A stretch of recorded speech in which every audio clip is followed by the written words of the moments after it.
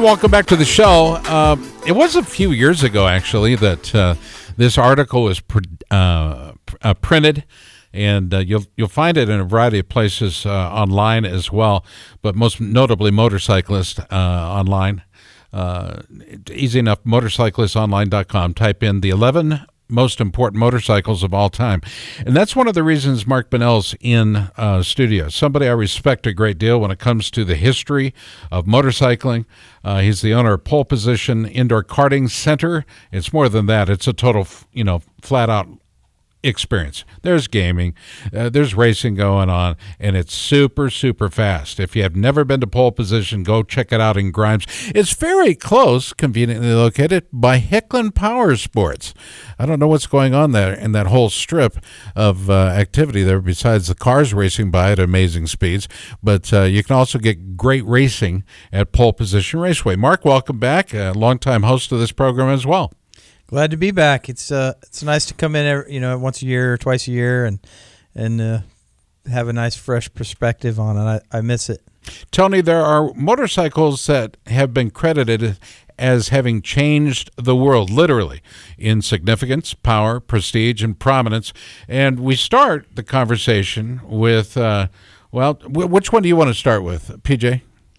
They're all awesome. To me, the one that stands out the most would probably be the 1985 GSX-R 750, but that's just because of my age. And when I was coming into my own as a motorcyclist, that was the bike. Remember the red and white? Oh, yeah, and the blue and white. I mean, the Ninja 900 had recently rocked our worlds right on the heels of one of the other bikes on this list. The VFR started the 80s off with a bang, and I was really into those, but the Ninja 900 immediately displaced the VFR as a serious sport bike, and much like as soon as the GSX-R came out, the Ninja became old hat. Mark, the Honda CB750 for me was a hallmark bike, and for many, it's considered to be the bike that changed everything. Why so?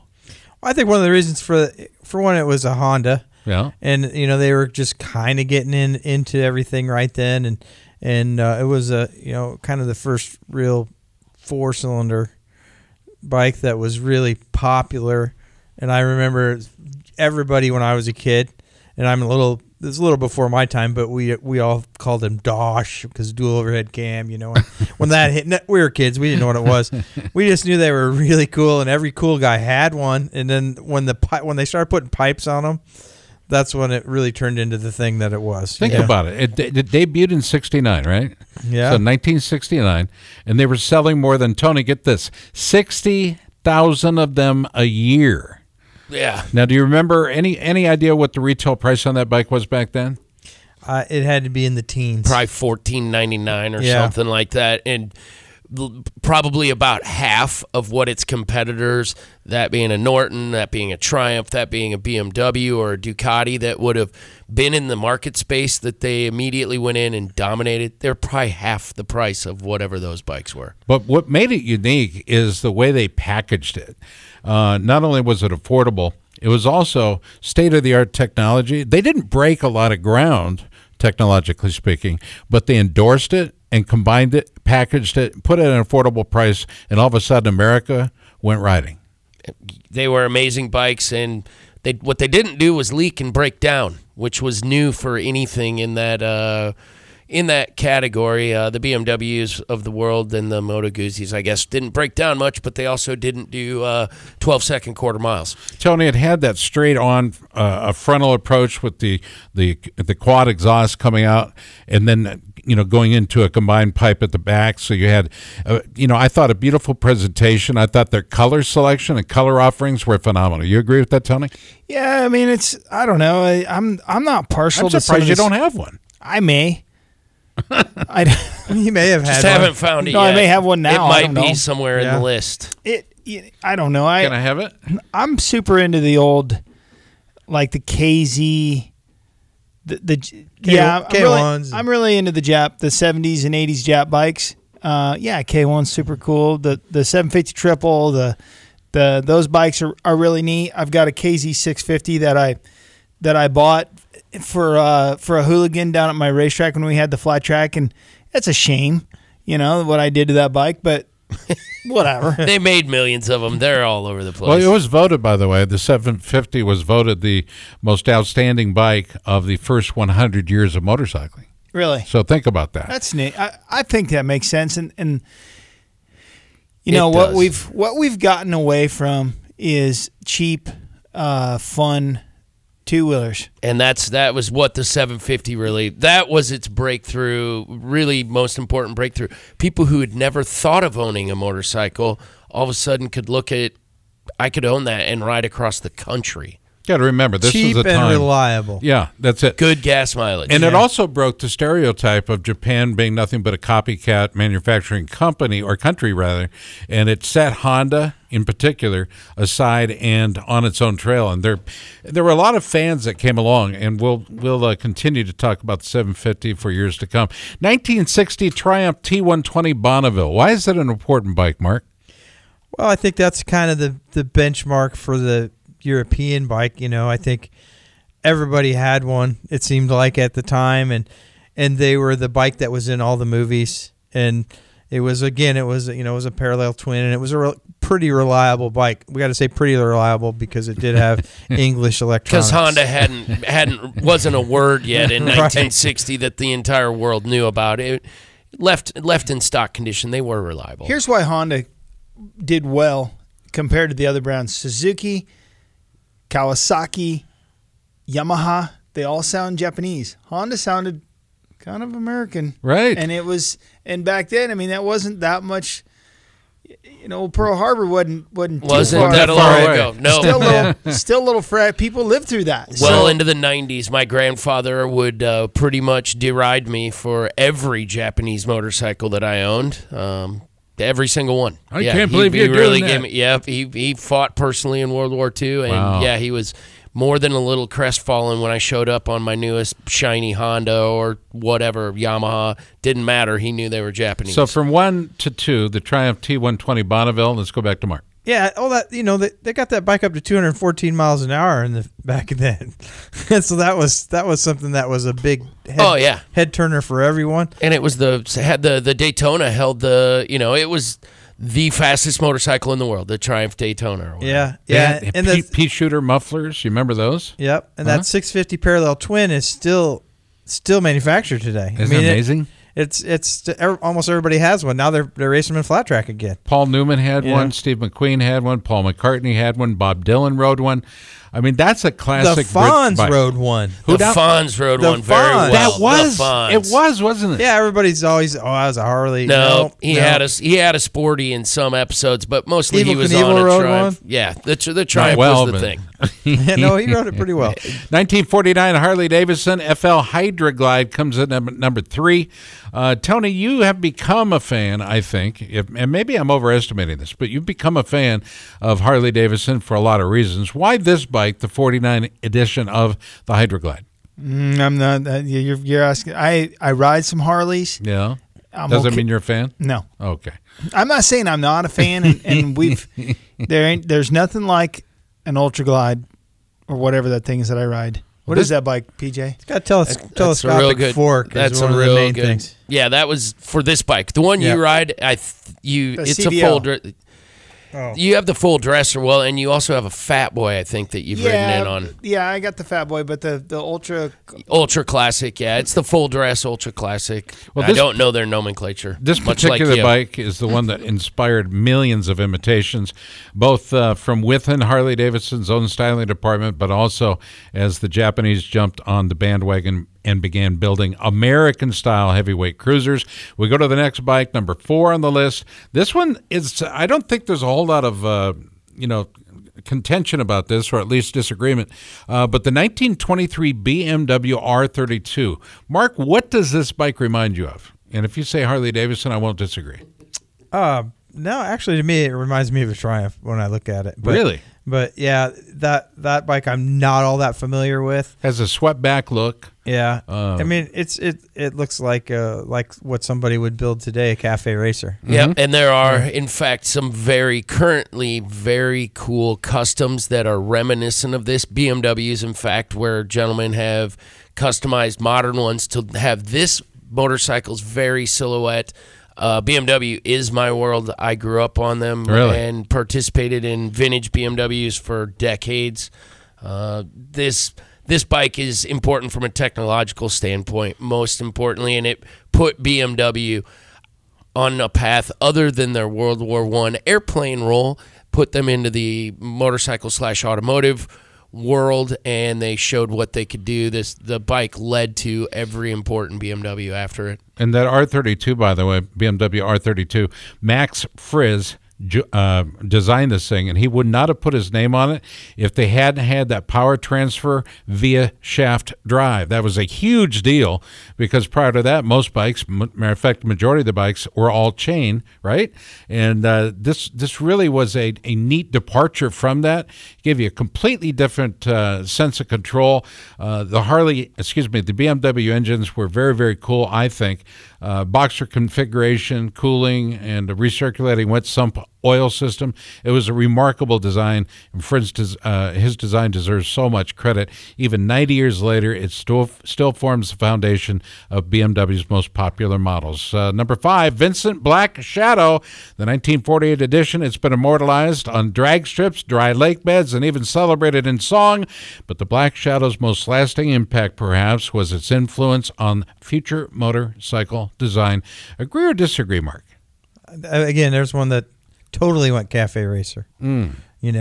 So it has a lot of Norton in it, doesn't it? Yeah, he just out Nortoned Norton, the designer behind Phil Irving, behind Vincent and all their offerings.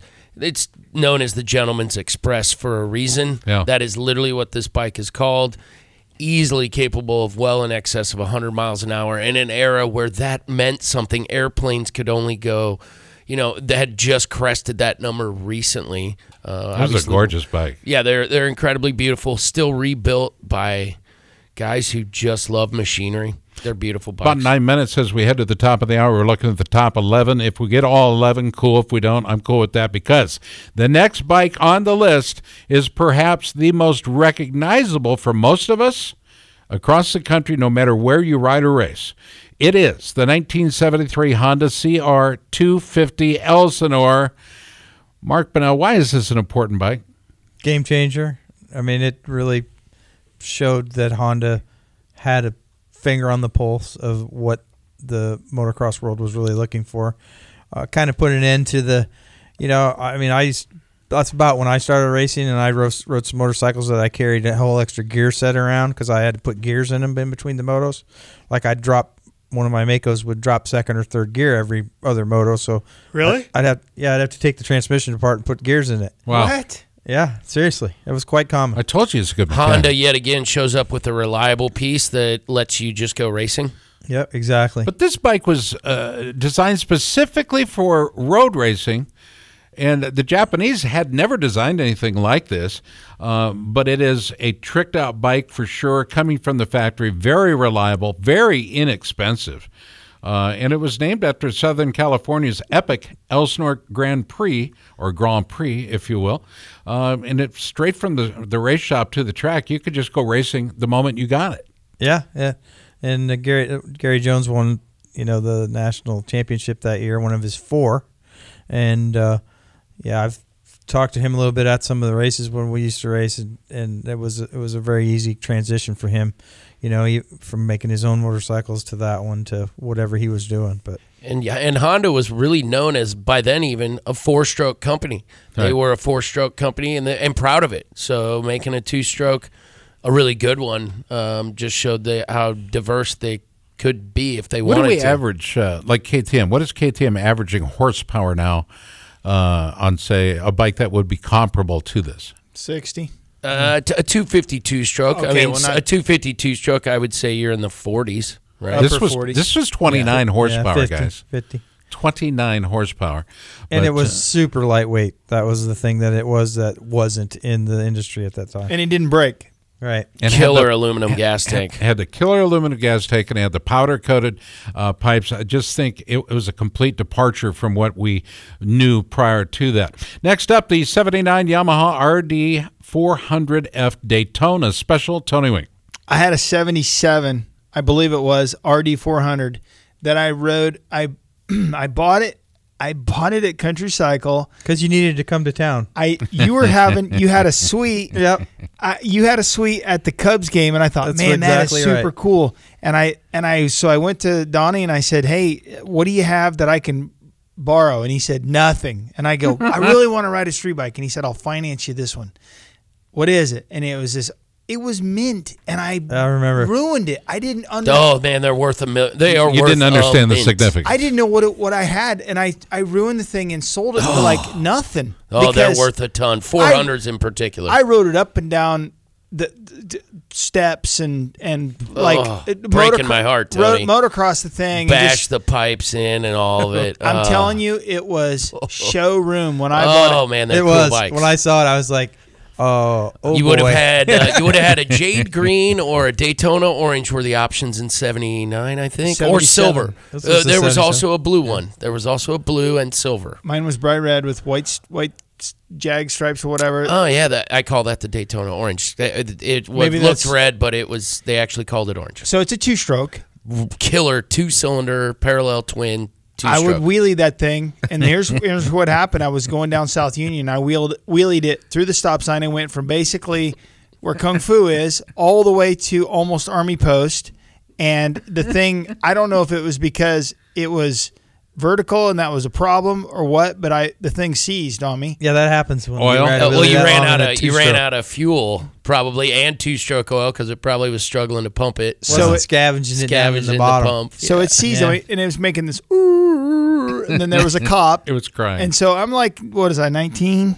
Maybe Yeah. 18, something like that. And there's this cop. So I ditched the thing behind Mike Hayes' house, and who's passed now. And we went and we were like, well, we're having a party, so I'm just going to go hang out at the Hickman's. And then I went and got the thing the next morning, and it started, and I was surprised. Sure, it did. The rings had kind of reformed. Yeah. So anyway, I had that bike, and That's I ruined crazy. it because I'm a fool. You I didn't ruined know. it. All right, final bike we're going to get to in the hour is the 1980. And this one I disagree with. Its level of importance. I'm sure there are many of you out there that will disagree with me.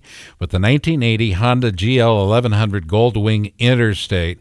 Honda's Goldwing really invented the modern luxury touring concept. And if you know what I'm talking about, it was a comfortable bike. It was a big bike. You really thought you had something between your legs, and you did, because you had a step-up seat for the rider on the back, the guest, if you will, the chick seat.